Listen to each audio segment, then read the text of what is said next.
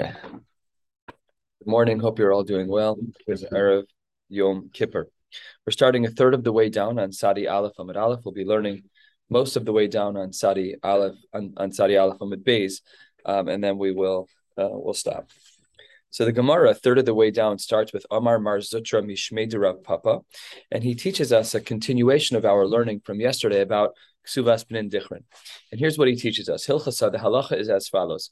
Achas b'chaya v'achas b'moso, that in the case where Reuven married Rachel and Rachel died, and then Reuven married Leah, and then Reuven himself died, says the Gemara, Yesh lahen Ksuvas B'nin Dichrin, that they do in fact get Ksuvas B'nin Dichrin.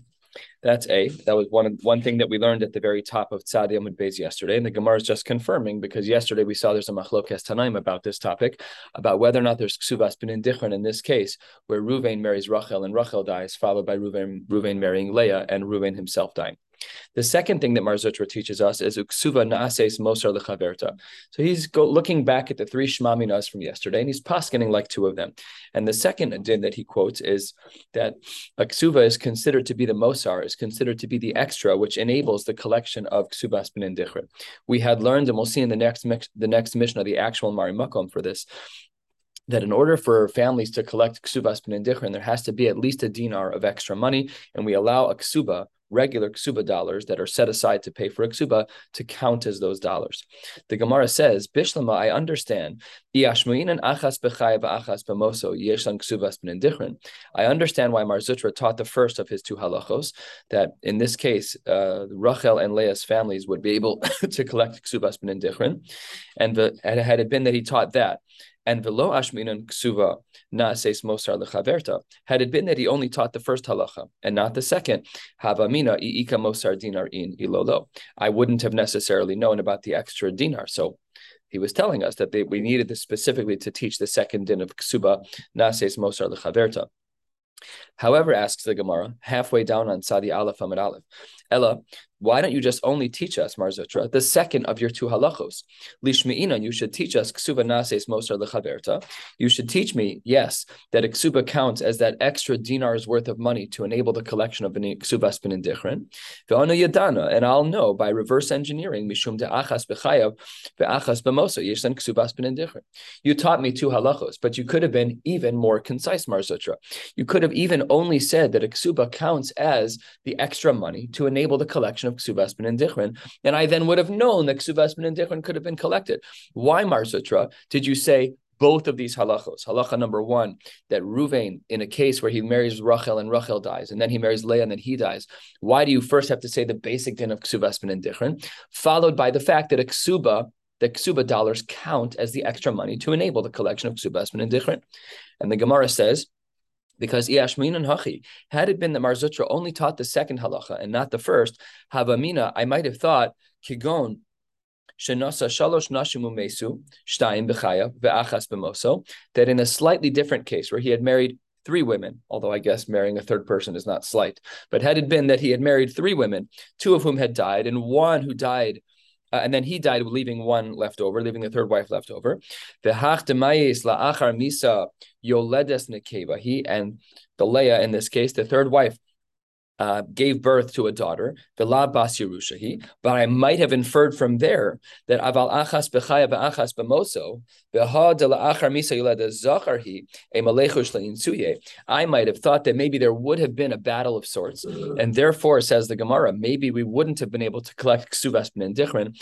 Kamash Malan, the specificity of the case that Mar Zutra taught was specifically to include the case of a husband that marries Rachel and Rachel dies, followed by him marrying Leah and then him dying, that those are cases where there's ksubas b'nin dichron. We needed to be specific because otherwise we could have inferred incorrectly about that particular case. The Gemara at the second wide line on Sadi Aleph Amar Aleph gives us a new Mishnah. Mishahaya nasui shtei nashim umesu ve'achar kach mesu. He's married to two women, to Chana and Penina, and then they died, and then he died. Says the Gemara, v'yisomim mevakshin ksubas iman, and they are looking to collect money from the husband's family for their mother. Ve'ein sham ella shtei ksubos, but there isn't an extra dinar. It is the exact amount of money of the ksubas b'nin dichron, cholkin b'shaveh. So that's true even if wife number one brought as a dowry 1,000, wife number two brought 500 as a dowry. And Ksuvas B'nin Dichron is a guarantee that the money stays in the women's side of the family. And then the amount of money in total in the bank account, the assets for the husband and his yorshim is exactly 1,500, not 1,500 plus a dinar, exactly 1,500. Cholkin b'shaveh. Then they split the 1,500 total into 750 and 750 instead of 1,500, which is really what the Ksuvas B'nin Dichron was. Now, I know where they live. What's that? In this case, it doesn't matter because when there isn't enough money for two Ksuvas B'nin Dichron plus a dinar, then we don't give out regular Ksuvas B'nin Dichron. Then we just split it like a regular Yerusha. We're not even calling it Ksuvas B'nin Dichron anymore. It's just 1,500 divided by the number of wives. But in order to get Ksuvas B'nin Dichron, and that's the next line of this Mishnah, third line, Hayasham Mosar Dinar. If there was an extra dinar's worth of money, then Elu Notlin Ksuvas Iman, Ve'elu Notlin Ksuvas Iman. Then the family that brought in 1,000 will take 1,000. The family that brought in 500 will take 500. Im Amru Yisomim. If the Somim would have said, Anachnu Ma'alim al Nichse Avinu Yafeh Dinar. We're going to inflate the value of our father's estate by 1 dinar. This is very valuable for the family that brought in 500. For the family that brought in 1,000. Because remember that if there isn't an extra dinar, then they split the money equally. So the family that brought in 1,000 stands to lose 250 zuz, because then it will be split even. So they want to say, well, actually, our father's estate is worth a penny more. It's worth a dinar more. So the Gemara says the reason they're doing this is kadeshi ksubas iman ein shomen lehen. We don't care about their assessments of the husband's estate. That makes no difference at all. Ela shomen es hanachasim bebezdin. We look at bezdin, or I guess the equivalent would be the stock market or whatever. What? Yeah, we evaluate it in an objective way, not in a subjective way, for sure. And then the Gemara says, what about the following possibility? If there were properties that were going to come to them, let's say that there was a grandfather that was alive on his deathbed with $1 million sitting in the bank, with the Yerusha straight to the son who now died, which would be the extra dinar for the family to split. So what if the money is coming soon but not yet? The Gemara says that doesn't count. That's not like you're holding on to it. Potential money isn't considered money as it relates to the extra dinar. It has to be not quite liquid cash, but it has to be in this realm. Reb Shimon Omer, afilu yesham nechasin shein lehem achrayis. Even if there was an extra dinar of property in the husband's property, however, it was ein lehem achrayis. It was metaltalin. It wasn't something upon which there could be a lien. Einan klum. That's a big chumrah. That's very strict. That means that the husband has to have 2 ksubos plus a dinar's worth of physical property, not just metaltalin, not the tangible, movable things, only things upon which there is a lien. That's a big chumrah. And that means that the family that brought in 1,000, this guy could literally own 1,000 expensive computers. It doesn't matter. It's not metaltalin that counts for a dinar. It's only karka, things that have a lien that's upon them. The Gemara opens 8 lines from the bottom. Tanu Rabbanan, lezu elef lezu chamesh meos. If this was the case, I had kind of foreshadowed. I didn't realize I was doing it, but apparently I did. In my head, the numbers were there. If there was 1,000 for one and 500 for another, if there's an extra dinar, great. Then both of the families get to take back what's rightfully theirs, as was structured in the Ksubas B'nin Dichron, that everybody gets back what they brought in. And if not, they have to split it 750 and 750. Says the Gemara, Pshita, we could understand the following din. Meruben v'nismatu. If at the time of death, the estate was valued as 2 ksubos plus 1 dinar, but then the market dropped by the day of collection. So now it's not valued at 2 ksubos and 1 dinar. It's valued at 2 ksubos minus a dinar or whatever, but it's no longer, let's call it 201. Now it's 200. Doesn't matter. We look at the time of death. We go back to the portfolio status on the day of death. That's when we make our assessment about whether or not there's an extra dinar to collect the ksubas b'nin dichron. Based on the date of the death, when the portfolio was valued at 2 ksubos plus 1 dinar, that's when we make our establishment. What about muatin v'nisrabu mai? Let's say on the day of death it's muat, and then the value goes up. Would we look at that differently, or do we still only look myopically at the day of death? The Gemara says Toshma. Let's see. Bar Tzartzur, this is a family's name. Mu'atin v'nisrabu habu. That's exactly what happened by them.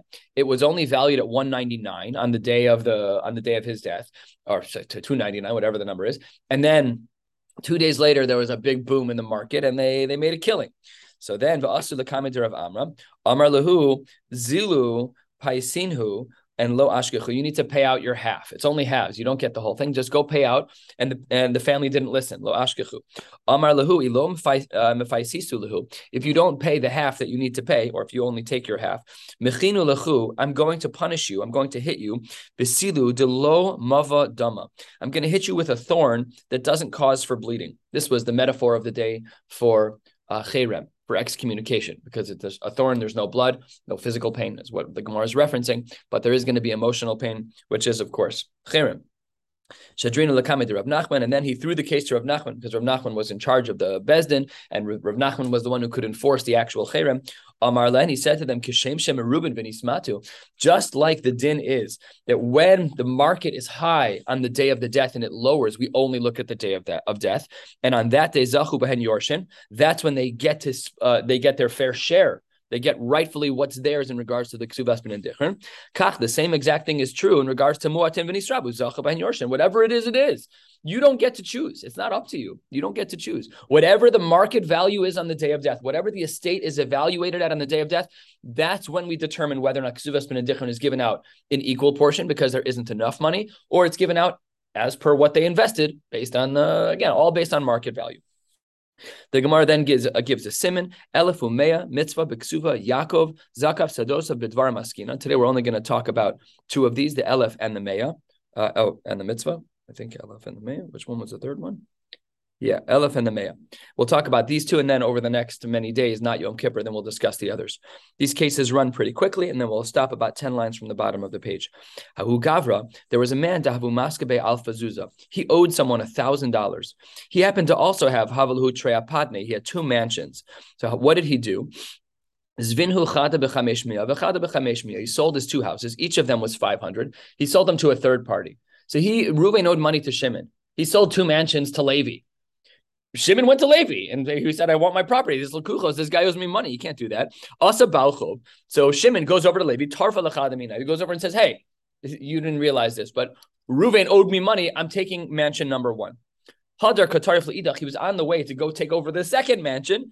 And then Reuven came over and Shakal Alpha Zuze V'Ka'azil Gabe. He took 1,000 zuz in cash and walked over to Shimon. And here's what he said. Amar Le, Ishavi lach Alpha Zuza L'chai. If you are willing to view your $500 mansion, your 500 zuz mansion, as 1,000, then no problem.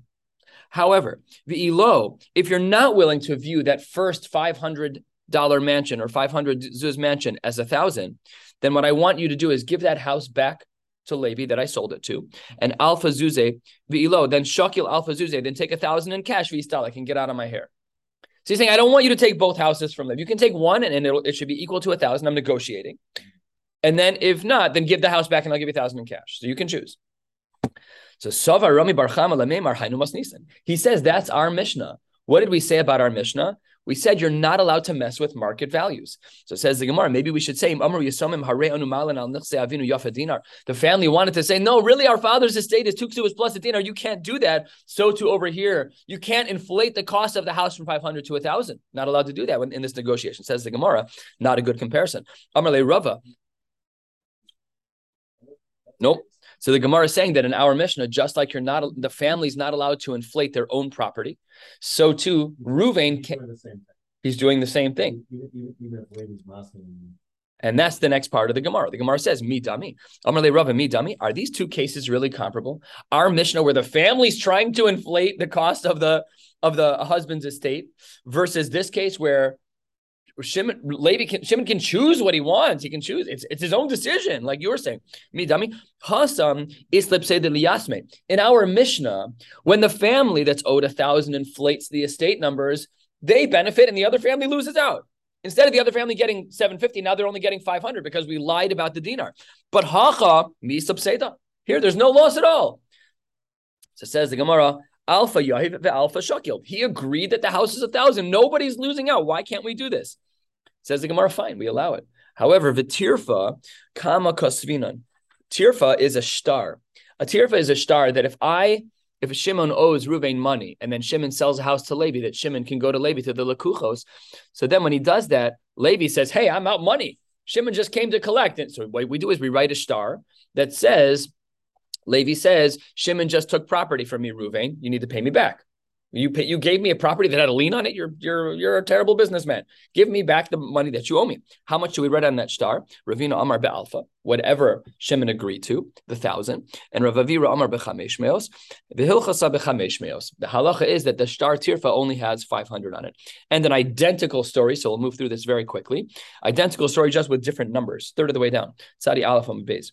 Ha'u gavra dehavu maske be me'ezuzeh.